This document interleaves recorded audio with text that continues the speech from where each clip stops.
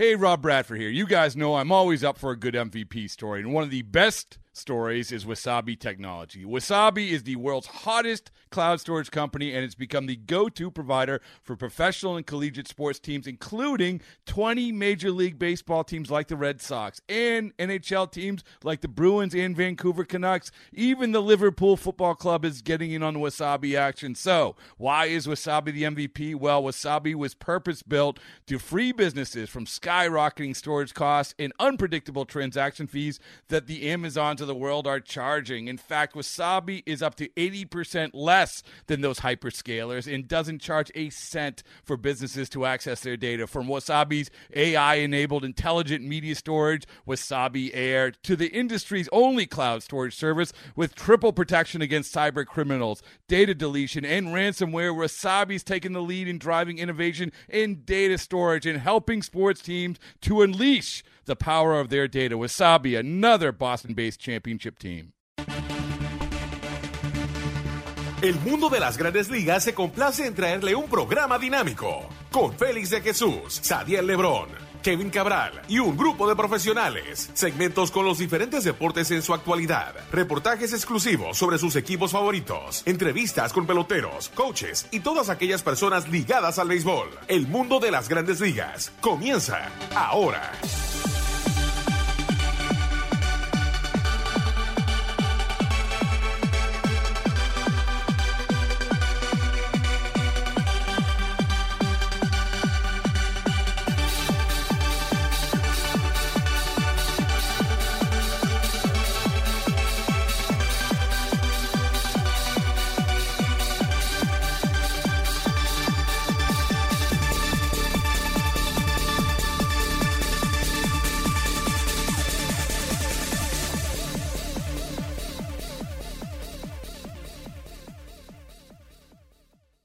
Bienvenidos a otra emisión de su programa, El Mundo de las Grandes Ligas, por sus portales ml.com y lasmayores.com. Claro, los portales oficiales de las Grandes Ligas. Aquí con ustedes en la producción, Jonathan Smolokis y también Kevin Cabral y un servidor Félix de Jesús con todo lo que está pasando en las Grandes Ligas. Hoy vamos también a analizar un poco lo que es la división oeste de la Liga Americana, para darle una previa de lo que puede ser esta temporada, cómo los equipos se han mejorado. Claro, en la división oeste, lo que ha sido de noticias ha sido la firma de Ohtani, el equipo de los angelinos también, Kinsler. Bueno, vamos a tocar todo eso. También es oficial ya lo de J.D. Martínez para el equipo de Boston. Liriano firma con Detroit, algunas noticias del fin de semana.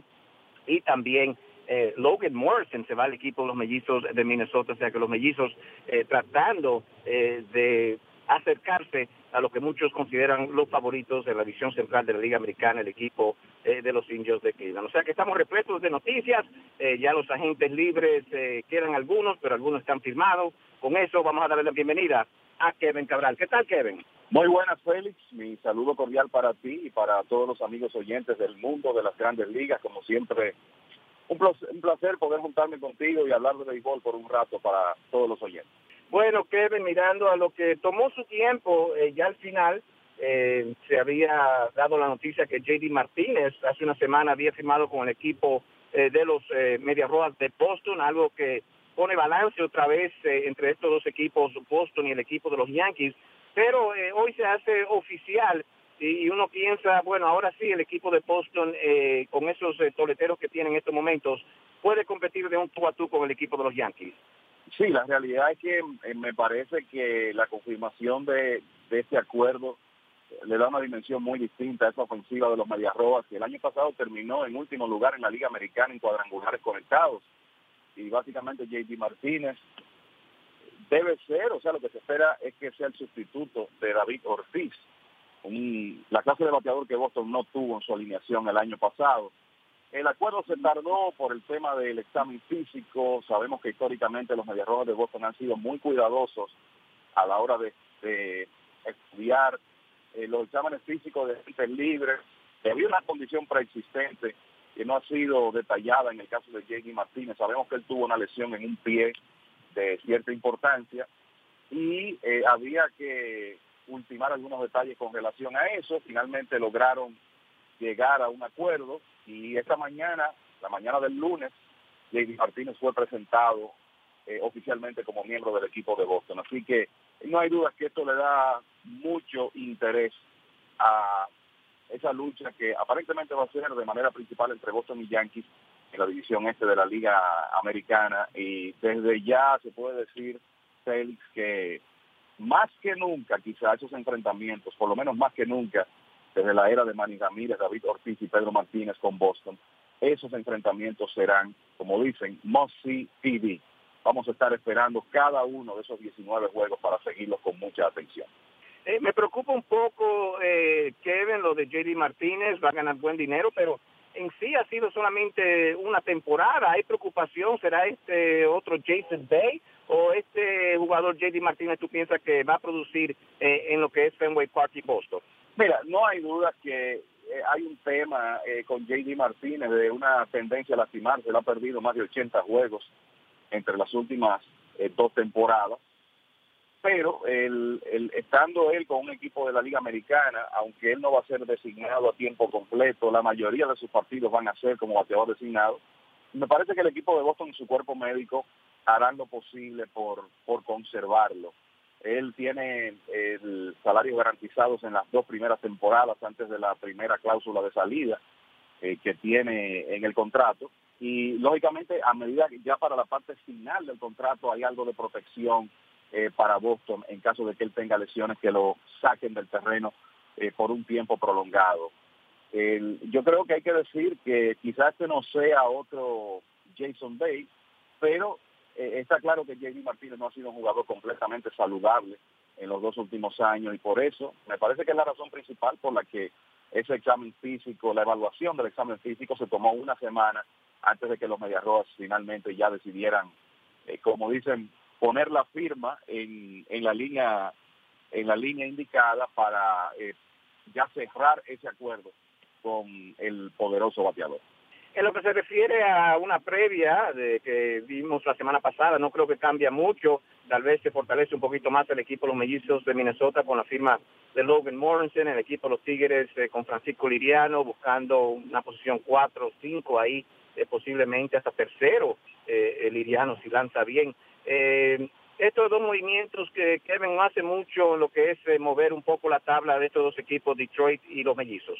Mira, en el caso de Minnesota, no hay duda que la llegada de Morrison le da más profundidad a una alineación que de por sí es sólida y también le da cierta protección al equipo de los Mellizos en caso de que Miguel Sano no pueda jugar a tiempo completo, ya sea por la acusación de asalto que tiene pendiente, la acusación de asalto sexual, o en su defecto, en caso de que no pueda estar saludable, que ha sido un problema para él mantenerse saludable en los últimos años. Entonces, Morrison es un hombre que pegó 38 cuadrangulares el año pasado, que controla bien la zona de strike y que deberá ser un bateador designado sólido para este equipo. Entonces creo que esto le da más profundidad a la alineación de los Mellizos, que para mí siguen teniendo lagunas en su picheo.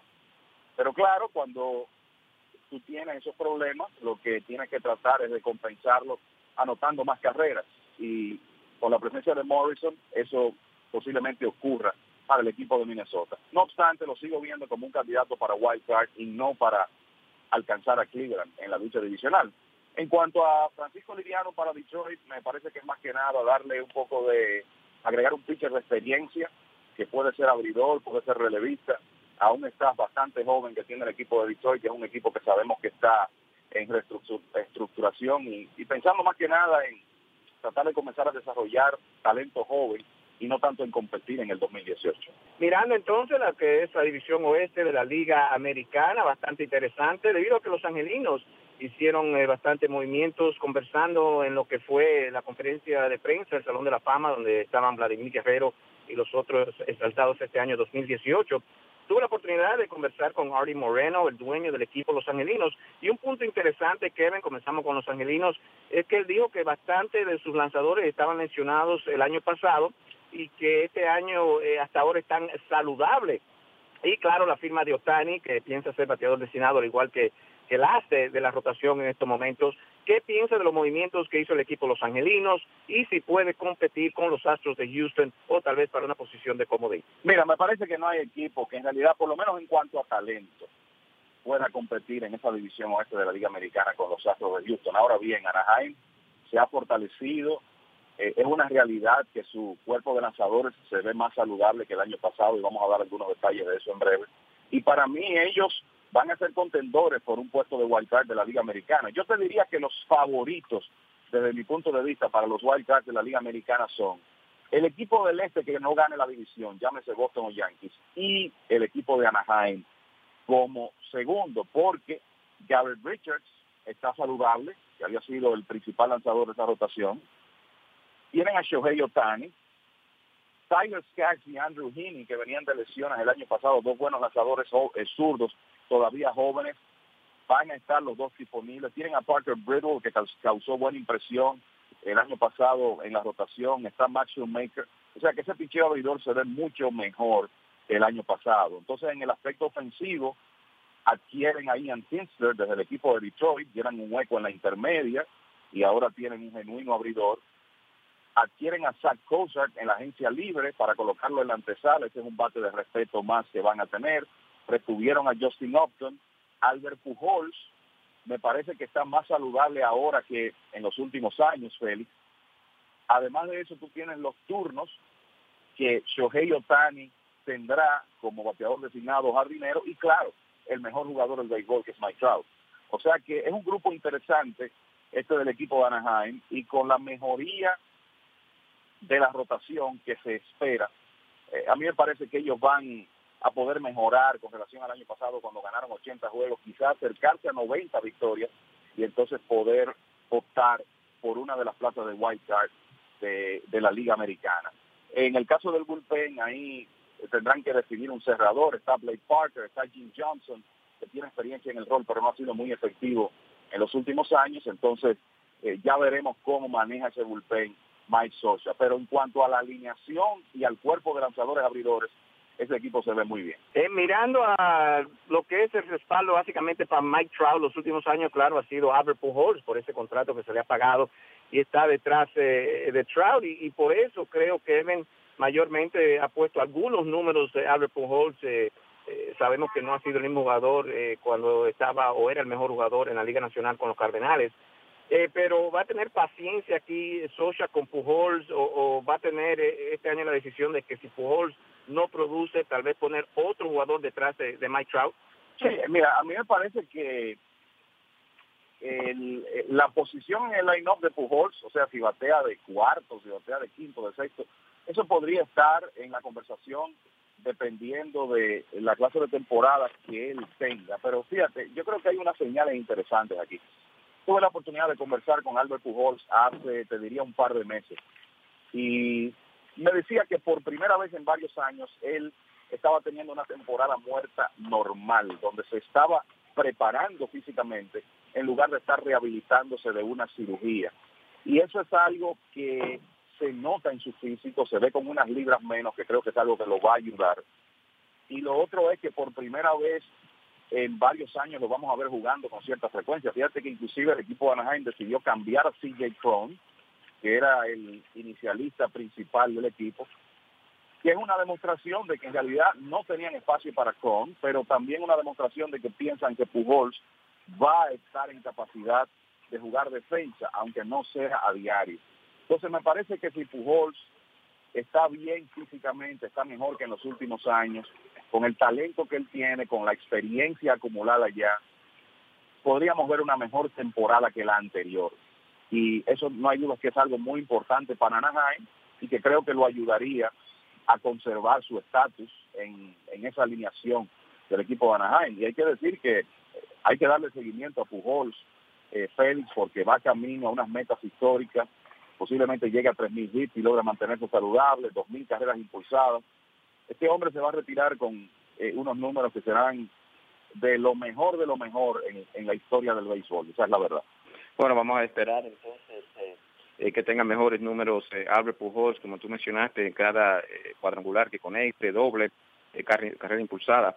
va a entrar mucho más en lleno a lo que son los grandes en el béisbol del futuro Salón de la Fama, Albert Pujols. Entonces los Angels, interesante, tal vez no pueden alcanzar el equipo de los Astros de Houston, pero como menciona Kevin, el equipo de los Angelinos buscando lo que es la posición por lo menos de cómodo. Ha caído otro de los grandes, pienso que los Rangers de Texas, Kevin, un equipo que era fuerte los últimos años, va a caer un poco este año, no han hecho grandes movimientos y una división tan fuerte con los Astros y el equipo de los Angelinos pone al equipo de los Rangers en una situación difícil en la división oeste de la Liga Americana. Plenamente de acuerdo contigo. La verdad es que el equipo de Texas, tú no le ves en este momento las piezas para poder competir con Houston, tampoco con Anaheim. Ellos perdieron varios jugadores importantes del año pasado, el caso de Andrew Cashner, que ganó 11 juegos, también se fue Mike Napoli, que no tuvo muy buena temporada, pero fue el inicialista del conjunto en el 2017, también Carlos Gómez, y lo que vamos a ver este año es un equipo que le va a estar dando oportunidad de jugar a diario en la inicial a Joey Gallo, que obviamente es uno de los bateadores jóvenes con más poder en el negocio, pero un hombre con muchos huecos en su swing. Y vamos a ver qué ocurre con Gallo, que sabemos que es un hombre de 40 cuadrangulares prácticamente automáticos y se mantiene saludable, pero hay que ver el tema de los ponches, qué tanto pueden basarse, qué tan productivo puede ser para el equipo de Texas. También vamos a ver a Willie Calhoun, que fue un jugador que ellos recibieron el año pasado desde los Dodgers en una negociación de Grandes Ligas. Calhoun va a recibir la oportunidad de ser el left fielder del conjunto. Es un buen bateador con lagunas defensivas, pero es otro jugador joven que va a estar recibiendo oportunidad este año. Y después es el mismo grupo, encabezado por Adrian Beltré.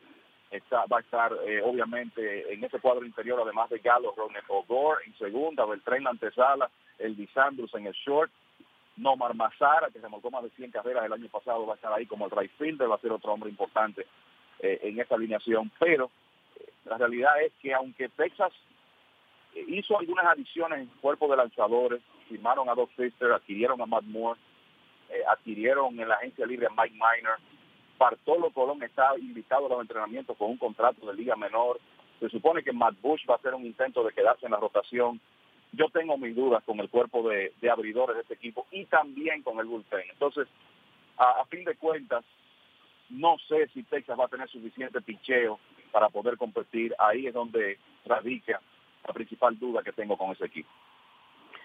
Alex Claudio va a ser el cerrador para este equipo. No tienen mucho en lo que se refiere a medio relevo. Claro, eso ha sido un problema con básicamente todas las grandes ligas, pero aquí se la está jugando Daniels con este cerrador zurdo, al igual que no creo que no ha hecho lo suficiente para merecer ese contrato que se le dio a Shin Soo Chu, bateador destinado. Se puede esperar un poquito más de Chu, Chirino, claro, el receptor para este equipo en estos momentos. Mencionaste el picheo con Fister y Moore, Matt Moore también, al igual que Minor. Pero de lo que se ve aquí, este equipo todavía le falta para competir con Houston y el equipo de Los Angelinos. Plenamente de acuerdo contigo, Félix. Y el equipo de Texas el año pasado perdió 84 juegos con solo 78 victorias. Me luce que la actuación de este año podría ser muy similar a la de 2017. Interesante, el equipo de los Atléticos de Oakland tienen varios prospectos. Matt Chapman en la tercera base, me parece que va a ser un jugador estrella, no solamente a la ofensiva, sino también lo que se refiere a la defensiva, muy buen tercera base. Chapman, tienen otros jugadores como Chris Davis, pero aquí la pregunta es, Kevin, el béisbol está cambiando totalmente de año a año. Se han hecho un equipo de cuadrangulares en el caso de Oakland con Chris Davis y los otros jugadores. Oakland definitivamente es un equipo del futuro. ¿Y qué piensa de tantos jugadores que conectan cuadrangulares? ¿La sabermetría todavía indica que eso es bueno para un equipo? Sí, Billy Beane siempre ha creído en la combinación de poder y paciencia en el plato. Hombres que pueden sacar la pelota del parque y negociar una cuota de transferencias. Y me refiero a Billy Beane, principal ejecutivo de béisbol del equipo de los Atléticos, un hombre famoso porque inclusive el libro Moneyball y la película Moneyball fue escrita basándose en su historia. Y la realidad es que los Atléticos tienen un grupo de jugadores de posición sumamente interesante. El inicialista Matt Olson pegó 22 cuadrangulares en lo que podemos llamar un ratito en la temporada pasada, con una frecuencia inclusive superior a los Stanton, Aaron Judge y demás. Y ahora va a tener la oportunidad de ser el inicialista a tiempo completo del equipo. Inclusive los Atléticos cambiaron a Ryan Healy al equipo de Seattle para abrirle el hueco a Olson. Como tú dices, Matt Chapman, muchos dicen que tiene el mejor brazo de un infielder en el béisbol. Es un excelente antesalista defensivo, con potencial de poder también. Está Chris Davis, que pegó más de 40 cuadrangulares el año pasado, y este es el Chris Davis con K, no el de los Orioles, y ahora va a ser el designado a tiempo completo del equipo de los Atléticos. Y entonces los Atléticos recibieron a Steven Piscotty en un cambio con los Cardenales. A mí, Piscotty lo veo como un muy buen jugador. Viene de un año difícil con los Cardenales, porque su madre está quejada del síndrome de Lou Gehrig, que sabemos que es una enfermedad mortal y una enfermedad en realidad donde el proceso de los enfermos es muy triste. Y Piscotty tuvo que enfrentar esa situación el año pasado. Ahora en Oakland él va a estar más cerca de su madre, podría jugar más despejado, y no me sorprendería que tenga una muy buena actuación con los Atléticos. Agrégale a eso Jay Lowry, un hombre que pegó 49 dobles el año pasado, Marcus Semien, que es un torpedero con poder por encima del promedio para esa posición. Está Brandon Moss, que fue readquirido desde Kansas City. O sea que este equipo definitivamente va a pegar cuadrangulares y va a anotar carreras. Lo que hace a Oakland candidato para el sótano de esa división es el tema del picheo. Recientemente Bob Melvin, en una rueda de prensa, le preguntaron, bueno, ¿y quiénes son tus abridores principales? Y él dijo, bueno, Kendall Graveman y Sean Manaea. Y eso lo dice todo, porque Graveman y Manaea en realidad no son lanzadores muy conocidos en grandes ligas, aunque fueron parte de la rotación de los Atléticos el año pasado. Y de ahí hacia atrás, o sea, de ahí hacia el resto de la rotación del equipo de Oakland, hay mucha debilidad. Y esa es la parte que para mí va a impedir que este equipo gane más juegos, porque en realidad yo te voy a decir que ver esa alineación en acción debe ser un espectáculo con el poder que tienen en esa parte media, con los Davis, Olson, Chapman y demás. Sí, tienen a un zurdo que está subiendo y ha recibido buenos ratings, vamos a decirlo así. Estamos hablando de A.J. Puk, un zurdo bastante espigado, ponchó 184 en 125 innings el año pasado, claro, en la Liga Menores, pero Puk lo podemos ver este año, Kevin, al igual que han hecho unos buenos cambios, especialmente con los Yankees, Jorge Mateo y dos jugadores lesionados que van al equipo de Oakland, en el caso de Caprillion, que necesitaba Tommy John, y Fowler, que se lesionó en Chicago la rodilla, chocando contra la barda. ¿Qué piensa de esos jugadores y si Puk lo vamos a ver este año? Mira, Dustin Fowler en realidad es candidato para ser el jardinero central de los Atléticos. Él está muy recuperado, o sea que en ese cambio con los Yankees ellos podrían obtener dividendos inmediatamente. Hay que ver cómo regresa James Caprillion de la cirugía. Y yo te voy a decir que Jorge Mateo es un jugador que tiene unas herramientas interesantísimas. El hombre vuela en las bases, enseñó mucho poder de extra base en ligas menores el año pasado, y para mí tiene un futuro en el equipo de Oakland, igual que Franklin Barreto, que es un infielder que ellos adquirieron hace unos años desde Toronto en el cambio de Josh Donaldson. Y a mí no me sorprendería que en el futuro, si Mateo puede demostrar que está en capacidad de hacer el trabajo defensivo en el campo corto, no me sorprendería que Mateo y Barreto en algún momento estén haciendo combinación en el equipo de los Atléticos. Y claro, lo de Caprillion de nuevo va a depender de cómo él regrese de la cirugía Tommy John. Sabemos que el muchacho tiene talento, fue selección de primera ronda de los Yankees y muy bien podría ser parte de la rotación de los Atléticos en el futuro, igual que A.J. Puk. Yo te diría, en el caso de Puk, uno de los principales prospectos como abridor zurdo en el béisbol. No me parece que es una buena idea de Oakland apresurarlo, primero porque ellos no se vislumbra que van a competir este año, pero sobre todo porque un equipo de presupuesto bajo no va a querer iniciar muy temprano el reloj de arbitraje de un lanzador que debe ser el as de esa rotación en los próximos años. O sea que me parece que todo va a depender de cómo vaya Puck en ligas menores y cómo se desarrolle la temporada de los Atléticos. Eso nos va a determinar cuándo ese prospecto pitcher zurdo podría estar en Grandes Ligas. Bueno, los Marineros de Seattle, y creo que el mismo cuento todos los años, un equipo que se refuerza, Kevin, en el caso de Seattle, claro, tienen todavía a Robinson Cano, Nelson Cruz, y Seager en lo que se refiere a cuadrangulares. Haniger también perdió varios partidos el año pasado, pero un jugador que produjo cuando estaba en las Grandes Ligas. Healy también, Ben Jamel hizo buen papel, al igual que Zunino, y ya quieren a Dean Gordon. Pero el equipo de los Rangers, mejor dicho, de los Marineros de Seattle, Kevin, al igual que este equipo de los Atléticos de Oakland, como que lo veo un poco flojo en el picheo. Sí, yo te diría que veo a los Marineros como en el medio del paquete en esa división, quizás tirando a un tercer lugar, y dependiendo con lo que pase de lo que pase con Anaheim, quizás aspirando a un wild card de la Liga Americana. Pero para eso ellos van a necesitar que Félix Hernández pueda por lo menos acercarse a su forma del apogeo del venezolano, y que James Paxton, que para mí es uno de los zurdos de más talento en el béisbol, pueda tener una temporada completa. Qué difícil se le hace a Paxton mantenerse saludable. Cuando ese señor está en el montículo, no sé si hay muchos zurdos más difíciles de batear que él hoy en día, pero constantemente está en lista de lesionados. O sea que todo para el equipo de los Marineros tiene que comenzar con salud de Hernández y de Paxton, y ver si Hisashi Iwakuma, que está invitado a los entrenamientos, puede estar en capacidad de regresar a la rotación. Después tienen a Mike Leake, que sabemos que con Leake tú vas a obtener alrededor de 10, 12 victorias y una buena cantidad de entradas. Está el nicaragüense Erasmo Ramírez, que es un hombre que tira muchos strikes.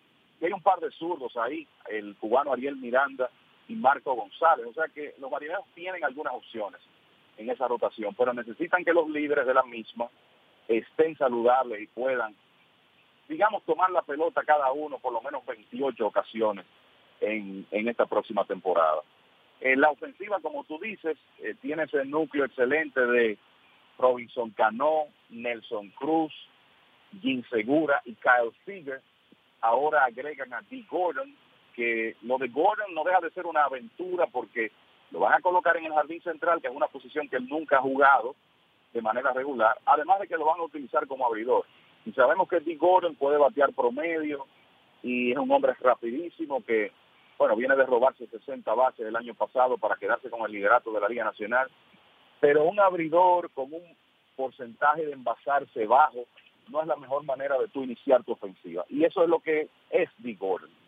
Es un hombre que no controla muy bien la zona de strike y que para la clase de jugador que es, tiene un porcentaje de envasarse que no es satisfactorio. Entonces hay que ver si los coaches de los Marineros pueden mejorar eso en el caso de Gordon. Como tú decías, adquirieron a Ryan Healy. Healy va a perder la primera parte de la temporada por una lesión en una mano. Ahí hay una interrogante en primera base, por lo menos para las primeras semanas de temporada. Y otra interrogante que tiene el equipo de los Marineros es si Edwin Díaz, el lanzador puertorriqueño que tiene un mundo en la bola, finalmente va a poder establecerse como el cerrador del conjunto, el hombre en quien Scott Service puede depender de manera consistente, porque si eso ocurre, el relevo intermedio no se ve mal, con la llegada de Juan Nicasio, la presencia de hombres como Nick Vincent, David Phelps, Mark Sepshinsky y otros, pero necesitan que Edwin Díaz realmente pueda ser un cerrador estable en esta temporada 2018. Félix Hernández todavía se le den unos 53 millones de dólares. Vamos a ver, creo que como mencionó Kevin, puede ser el núcleo de que los Marineros tengan una buena temporada si está totalmente saludable el venezolano. Bueno, el equipo los Astros de Houston, los grandes favoritos en esta división, claro, son los campeones mundiales, básicamente regresan los mismos protagonistas frente a los Dodgers de Los Ángeles, Altuve. En el caso, estaba mirando el contrato de Altuve, Kevin, ya es tiempo para que los Astros rompan ese contrato y y le den un poquito más de dinero, o Altuve está totalmente dispuesto a terminar su contrato y entonces en 2 o 3 años ver lo que gana como agente libre? Bueno, la realidad es que Altuve firmó ese contrato y creo que en ese caso la actitud de los jugadores siempre es hacerle honor al mismo. Ahora, no hay dudas de que él está subpagado en este momento y que los Astros deben tener interés de mantener ese núcleo junto. O sea que ya vimos a los Reales de Kansas City hacer algo con Salvador Pérez, aunque ese caso era más extremo, porque la verdad que el contrato que Pérez había firmado era prácticamente un abuso en contra del jugador. Por lo menos Altuve está devengando un salario superior, pero la realidad es que no se corresponde con lo que este hombre ha hecho en los últimos años. Y sabemos que Altuve firmó ese contrato en un momento que quería asegurar su futuro, es lo que muchos jugadores jóvenes, sobre todo latinos, hacen, pero creo que sería una buena decisión de negocio de los Astros, quizá en el futuro cercano comenzar a pensar en otro contrato para su productivo y excelente intermedio. El contrato no es que va a estar en la línea de pobres en este momento. Altuve son 12 millones por 4 años, pero definitivamente hay opciones y está con Boras. Sorpresivamente ese contrato fue firmado en 2014 cuando ya Altuve comenzaba a ser uno de los mejores en las grandes ligas. Este equipo, claro, hace la adquisición de Justin Verlander, que muchos dicen lo llevó al tope, fue el jugador indicado para ese entonces, pero Keuchel también firma, Kevin, y tienen ese núcleo todavía. ¿Hay de alguna forma que este equipo se desbarate los planes de ganar otra vez la división fácil o algo puede pasar que, aparte de las elecciones, que no le den este título al equipo de los Astros de Houston? Mira, Félix, yo honestamente sé lo difícil que es repetir en el béisbol, pero tú ves el núcleo de ese equipo y las adiciones que han hecho, adquiriendo a Gerrit Cole para fortalecer la rotación, mejorando el bullpen, firmando a hombres como Joe Smith, como Héctor Rondón. Y la verdad es que tú dices, bueno, con ese núcleo ofensivo que tiene Houston, como que no hay forma de que otro equipo gane esa división. Esa es la verdad. Pero de nuevo, sabemos que en un equipo de béisbol, en cualquier equipo de deporte profesional, tú nunca puedes predecir el tema de la salud. Pero es tan profundo este equipo que tú piensas, bueno, ese núcleo con Carlos Correa, George Springer, Altuve, Alex Bregman, Marwin González, Yuli Gurriel, y además de eso, el talento que tienen atrás de jugadores jóvenes de tremendas condiciones que no pueden jugar porque sencillamente no tienen el espacio, el caso de un A.J. Reed, de un Tyler White, de un J.D. Davis, y la realidad es que es difícil pensar que Houston no va a repetir. Creo que ese es un equipo que fue construido para mantenerse en competencia por años, y ahora que tienen a Verlander una temporada completa, que tienen a Gerrit Cole desde el primer día, además, claro, de Dallas Keuchel, Lance McCullers, Charlie Morton, Brad Peacock, Colin McHugh. O sea, si tú te das cuenta, están sobrados en la rotación de abridores, están sobrados en cuanto a jugadores de posición. Hay hombres de mucho talento que no van a poder jugar a diario ahí.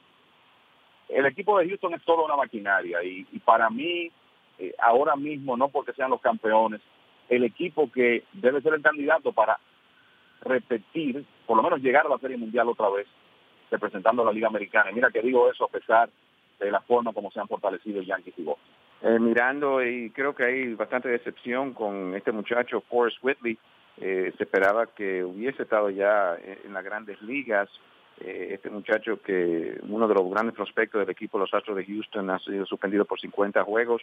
Y ya como está ese picheo de Houston, entonces para Whitley para el próximo año, Kevin, o todavía lo podemos ver aquí en agosto y septiembre. No, realmente Forrest Whitley es un lanzador de escuela secundaria que fuera de Shohei Ohtani es considerado el mejor prospecto de picheo del béisbol en este momento, pero él es muy joven y el equipo de Boston no tiene necesidad alguna de apresurarlo. Entonces a mí me parece que con o sin la suspensión no íbamos a ver a Forrest Whitley en grandes ligas en el 2018. creo que al perder 50 juegos, esa oportunidad se desvanece por completo. Lo que se dice es que la suspensión es por una droga de recreación, que no es que sea una buena noticia, pero por lo menos el muchacho no está involucrado en sustancias para mejorar el rendimiento. Aparentemente tomó algún tipo de estimulante porque, según los reportes, tenía que hacer un viaje largo guiando su vehículo hacia los entrenamientos. Tremendo error, a veces de los errores que son resultado de la juventud, y esperamos que eso no pase de ahí, porque en realidad Whitley ha tenido un tremendo desarrollo y tiene unas condiciones para ser, digamos que en 2 o 3 años, uno de los principales lanzadores del equipo de Houston. Y los agentes libres que quedan van a jugar frente a unos japoneses. Vamos a tener al tanto de lo que puede pasar ahí. Muchos más serán firmados los agentes libres en los campos de entrenamientos que tienen especial para estos agentes libres. Bueno, Kevin, se agota el tiempo. ¿Algunos comentarios finales? Bueno, yo creo que el comentario final debe ser precisamente en torno a eso, el tema de los agentes libres. Todavía, claro, hay muchos que han ido firmando, pero todavía hombres como Jake Arrieta, Alex Cobb, Carlos González, Greg Holland y otros están sin trabajo. Y ya los entrenamientos comenzaron, ya los partidos de las ligas de la Toronja y el Cactus iniciaron el viernes pasado y todavía esos hombres continúan sin un hogar. O sea que va a ser muy interesante ver lo que ocurre durante esta semana. Ya veremos si esos hombres finalmente llegan a acuerdo en algún equipo. Se dice en el caso de Arrieta, por ejemplo, que es muy posible que eventualmente firme con los Nacionales de Washington, pero por ahora eso es solo especulación y no hay nada concreto con esos nombres tan sonoros que aún esperan por un acuerdo. Wow, interesante entonces esa rotación con Arrieta para ese equipo. Bueno, ha sido un placer trabajar para ustedes, de parte de la producción Jonathan Spolanoff, aquí Kevin Cabral y Félix de Jesús. Le decimos que sigan en sintonía con mlb.com y lasmayores.com y nosotros estaremos con ustedes la próxima semana. Y esta fue una presentación del mundo de las grandes ligas con Félix de Jesús, Sadiel Lebrón y Kevin Cabral. Les invitamos para nuestra próxima edición con un programa igual o mejor que este. Muchas gracias por sintonizar El Mundo de las Grandes Ligas.